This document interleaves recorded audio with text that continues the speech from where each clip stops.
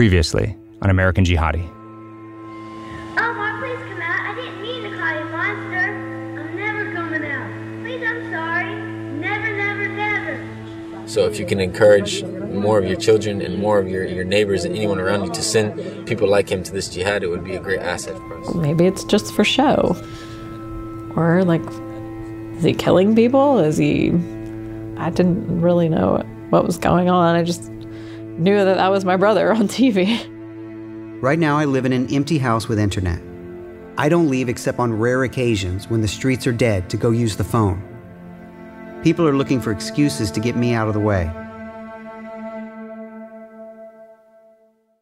In my back and forth with Omar, there was always this strange split in the way he presented himself. The part that made the most sense to me was the part that we shared. References to 90s bands like Sublime and the Red Hot Chili Peppers. The way we'd take shots at each other over email. The other part, Omar in Somalia, Omar the jihadi. That part was harder. So sometimes I would try to get Omar to show me how to put the two parts together. After I came back from interviewing his parents in Alabama, I asked him how he would explain himself to them. What he wanted them to know about who he was now. I want them to know that I'm the same Omar, in a new box of surroundings and circumstances. Some may find it easier to assume that I have changed, but the real change is in my environment. It was an answer he'd given me a bunch of times before, in other emails and even in the way he told his life story in his autobiography. I have always been making the same choices since I was young. I've always despised oppression and stood for what I thought was right. What was new in this version was the way he framed his answer. I believe that everyone is born with a degree of inherent goodness or badness within himself. It may seem to our eyes that so-and-so was an extremely good man who later became evil or vice versa. But the capacity for good or evil was always residing in that person. He was only waiting for the right situation to present itself, for that capacity to be made known through the choices he makes. Somalia, jihad, he seemed to be saying, they weren't a wrong turn he had taken. They were an opportunity to test himself, to prove who he had been all along. I am still me, still playing my same role, but maybe on a different set with a different costume. I'm Christoph Putzel. This is American Jihadi. Episode 4, The Test.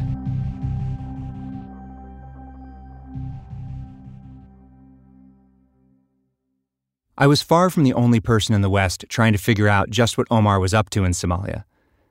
At the time, J.M. Berger was a counterterrorism analyst studying online extremism.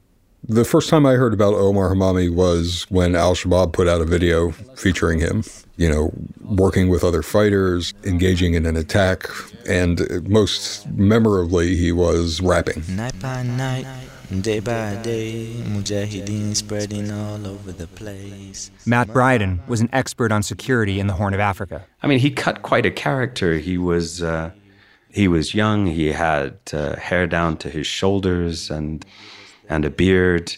He rapped. I mean, he was an extraordinarily bad rapper, but he made an effort, and that certainly made an impression on his audience. Yael Eisenstadt is a former CIA officer and former diplomat.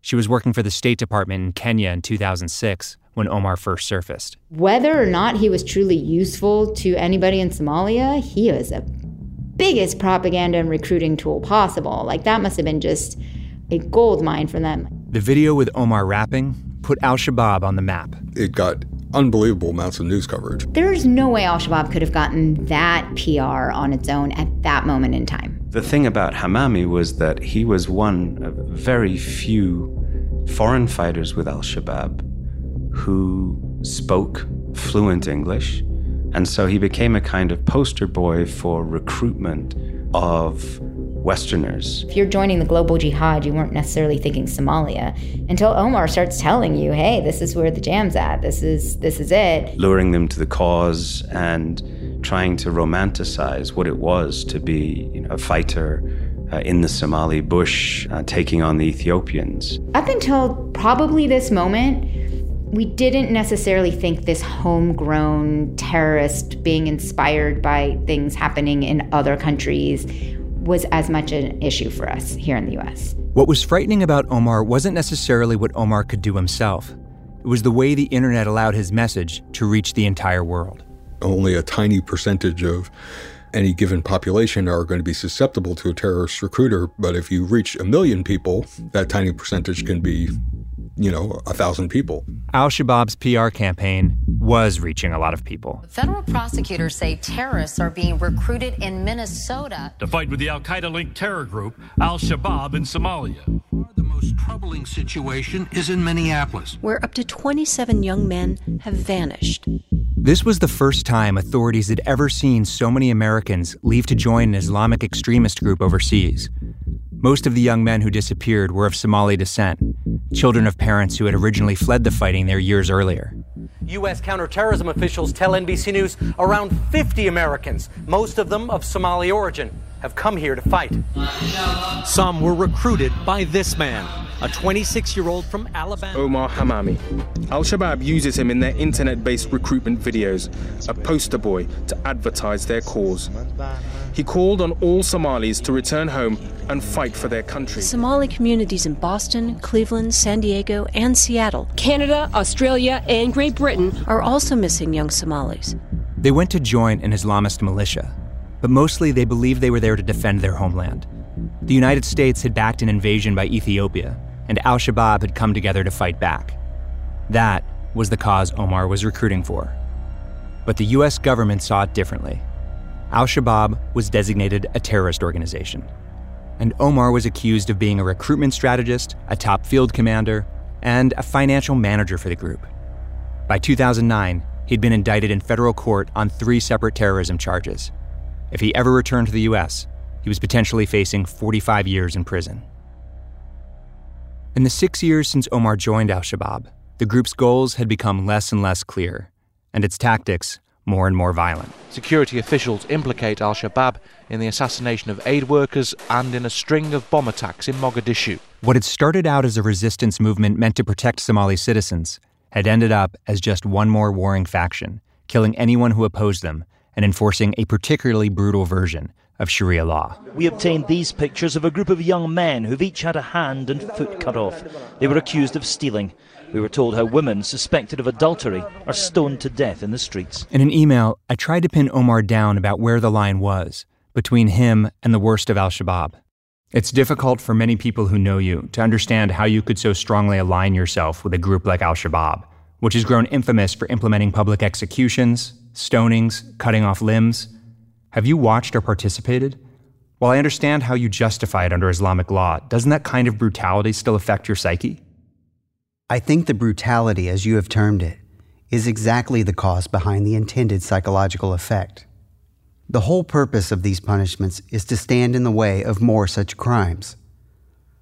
The hippies will scream that it doesn't work, but Islamic countries that apply these laws have much less crime than other countries. Omar went on to describe watching a video of a public execution at a soccer stadium not long after he arrived in Somalia. I was squirming in my seat and covering my eyes the whole time. I don't think I will ever kill someone with a knife without due right after watching that. But Omar had been in Somalia for a long time now, and I didn't know how far things had gone for him. Have you killed anyone? If so, how many, and how? Sounds like that question you're supposed to ask your cellmate, doesn't it?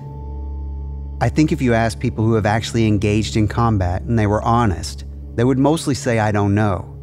Even when you come across bodies after the fact, with everyone shooting, it's tough to know whose bullet went where. There are exceptions to that rule, and I can say yes to the question, but I don't know to the how many. How did it feel? The way it feels is probably like giving a speech to a packed stadium. You feel nervous until you get into it. But the difference with us and non-Muslims is that we know that our cause is just, and that killing has been prescribed for us. I understand that this is how you justify it, but can you honestly say that you never for a second felt any guilt? So long as the guy was definitely at war with Islam, I can't see how I could feel any guilt. Guilt only comes from doing something wrong. My conscience is clean. In one of the videos Omar had appeared in, there's a shot of him sitting on the ground surrounded by a group of young men listening to him lecture about the sacrifices they've made to join Al-Shabaab. So the only reason we're staying here, away from our families, away from the cities, away from, ice, candy bars, all these other things, is because we're waiting to meet with the enemy. So, inshallah. The FBI would later identify one of the men in the video listening to Omar as Sherwa Ahmed, one of the dozens of Somali Americans who had disappeared from Minnesota. It was Ahmed who would begin to embody American authorities' worst fears about al-Shabaab. We have learned of young men from communities in the United States radicalized and recruited. That's Robert Mueller, who at that point was still the director of the FBI. A man from Minneapolis became what we believe to be the first U.S. citizen to carry out a terrorist suicide bombing. Sherwa Ahmed blew himself up in northern Somalia as part of a coordinated attack that killed at least 20 people. He was believed to be the first American suicide bomber in history.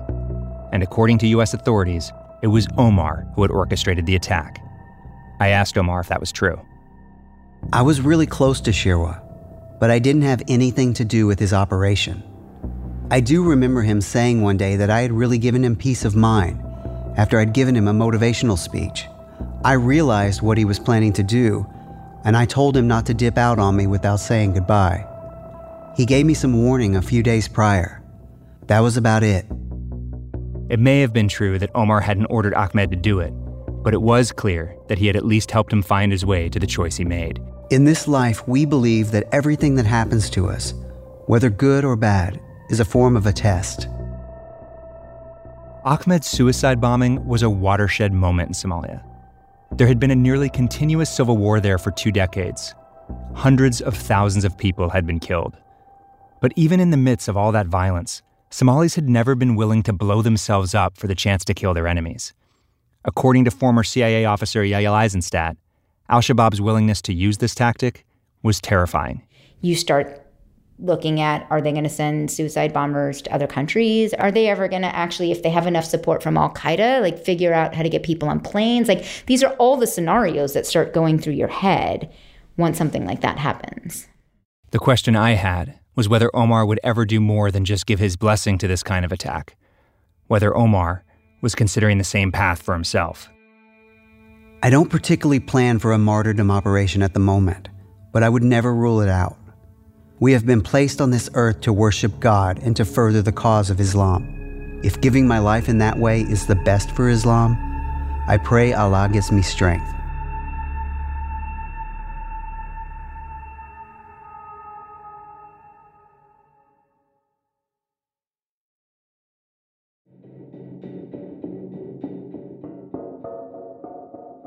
For his first few years in Somalia, Omar had been treated as though he were as important as he'd always imagined himself to be.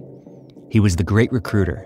His opinions about Islamic law and military strategy were listened to by important men. He would eventually take 3 wives. But by the time he reached out to me, he had fallen out of favor. In his messages to me, Omar talked a lot about a documentary he'd seen about Che Guevara. I told you, after seeing Che get sold out in Bolivia, I wanted to cry for him. I know what it's like to not receive proper treatment from people you came to help because their decisions are clouded by their short-term material interest in tribal politics. Omar was bitter about the way he'd been isolated. If you stay out of the politics and let them steer the whole thing whichever direction they please, you will be a cute little foreigner and be granted the best guest treatment possible. But all of that ends the moment you have an opinion about the way things should be, especially if that opinion means that theirs could possibly be wrong.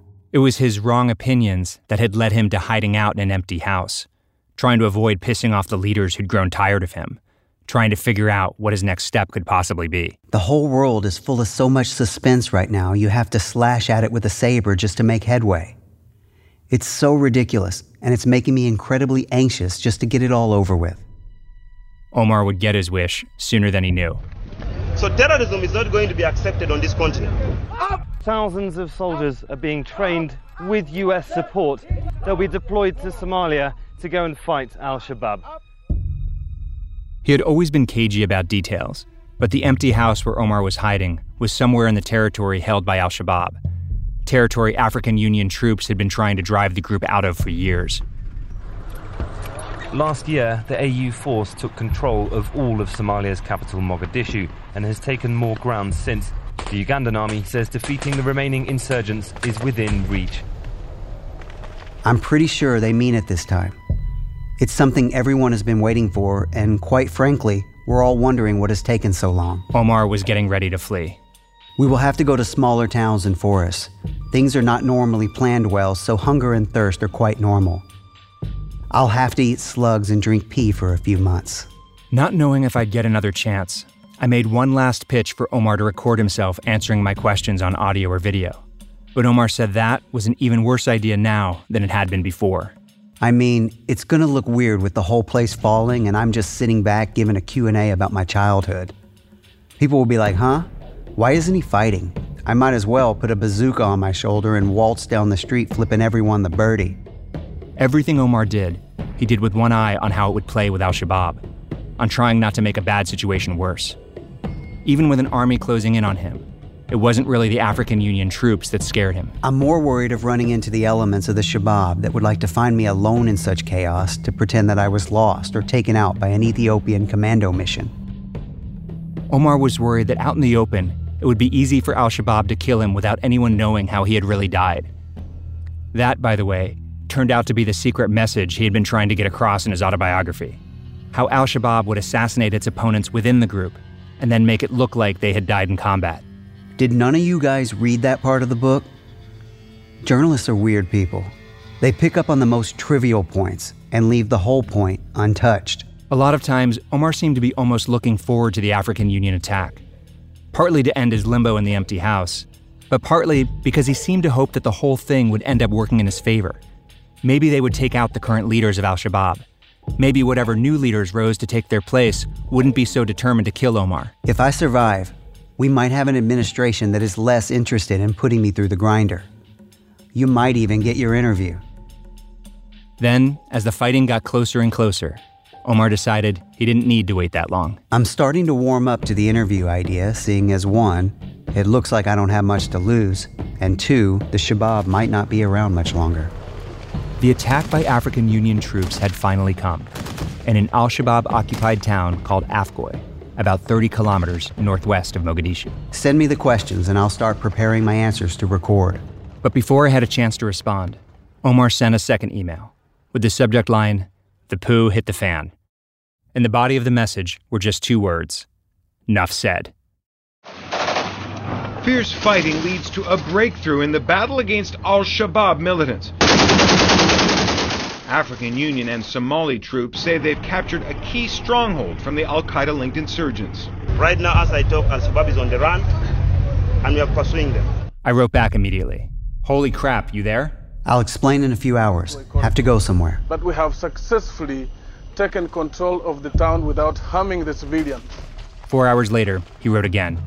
At this point, nothing is certain. Afgoy just fell. And the next places to fall will be Marca and Barawe. I'd say a week is probably all we should hope for. On the news, I watched reports about the progress of the African Union. We should be able to eliminate Shabaab within Somalia in a short while. 2 days later, Omar sent me the recording he'd made. Here's the link to the audio responses. It was an all-nighter trying to upload. I downloaded the audio onto my hard drive. The rest of Omar's message was more dire. This could be goodbye for a while, or forever. Just remember, Christoph, life is about what happens after it's over. Please keep your mind open and your heart searching for the truth. On Twitter, someone who appeared to be on the front lines anonymously posted picture after picture, graphic close-ups of the bodies of dead al-Shabaab fighters who had been killed in battle. I looked carefully at each image, searching for a white face among the dead. There was one last email from Omar, May 26th, 2012. The subject line was, "Houston, we have a problem." Well, looks like we missed the train. I'm sorry about that. It's a bit out of my hands. I'm going to be a ghost for a while, and if I live to see the other side, we can try to link up again. I never wrote a will.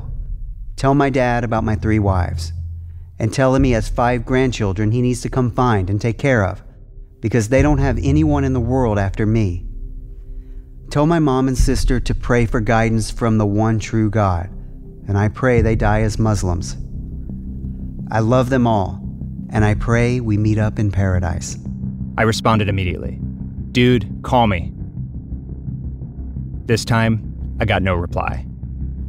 We're about to go through a strategic transition soon. Mujahid's life is always the thing. I kind of regret that I didn't make it clear that I was only afraid of a portion of the Shabab. It's really just some politics gone wrong, tons of close calls. I hope we have that behind us. Really, I think it's going to be the lone wolf attacks from the unknown targets. I don't see why I should hold back. The issue is attacking. It's just the West's hatred for God's law. I think parts of our faith that can't be done in America.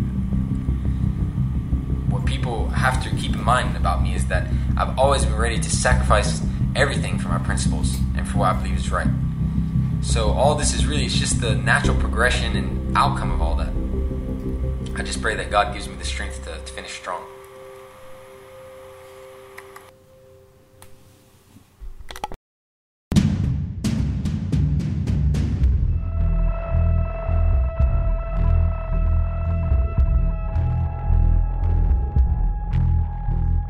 American Jihadi is produced by Endeavor Audio and 222 Productions. It's hosted and executive produced by me, Christoph Putzel of Hidden Door Media. Our producers are Julia Botero and Zach Hirsch, with help from Pallavi Katamasu and Ashley Cleek. Our senior producer is Brent Renault. Our editor is Keith Romer. Our managing producer is Samantha Allison. This episode was mixed by Hannes Brown with sound design by Hannes Brown and Zach Hirsch. Business Affairs, Shoshana Jakubov. Fact-checking by Laura Bullard.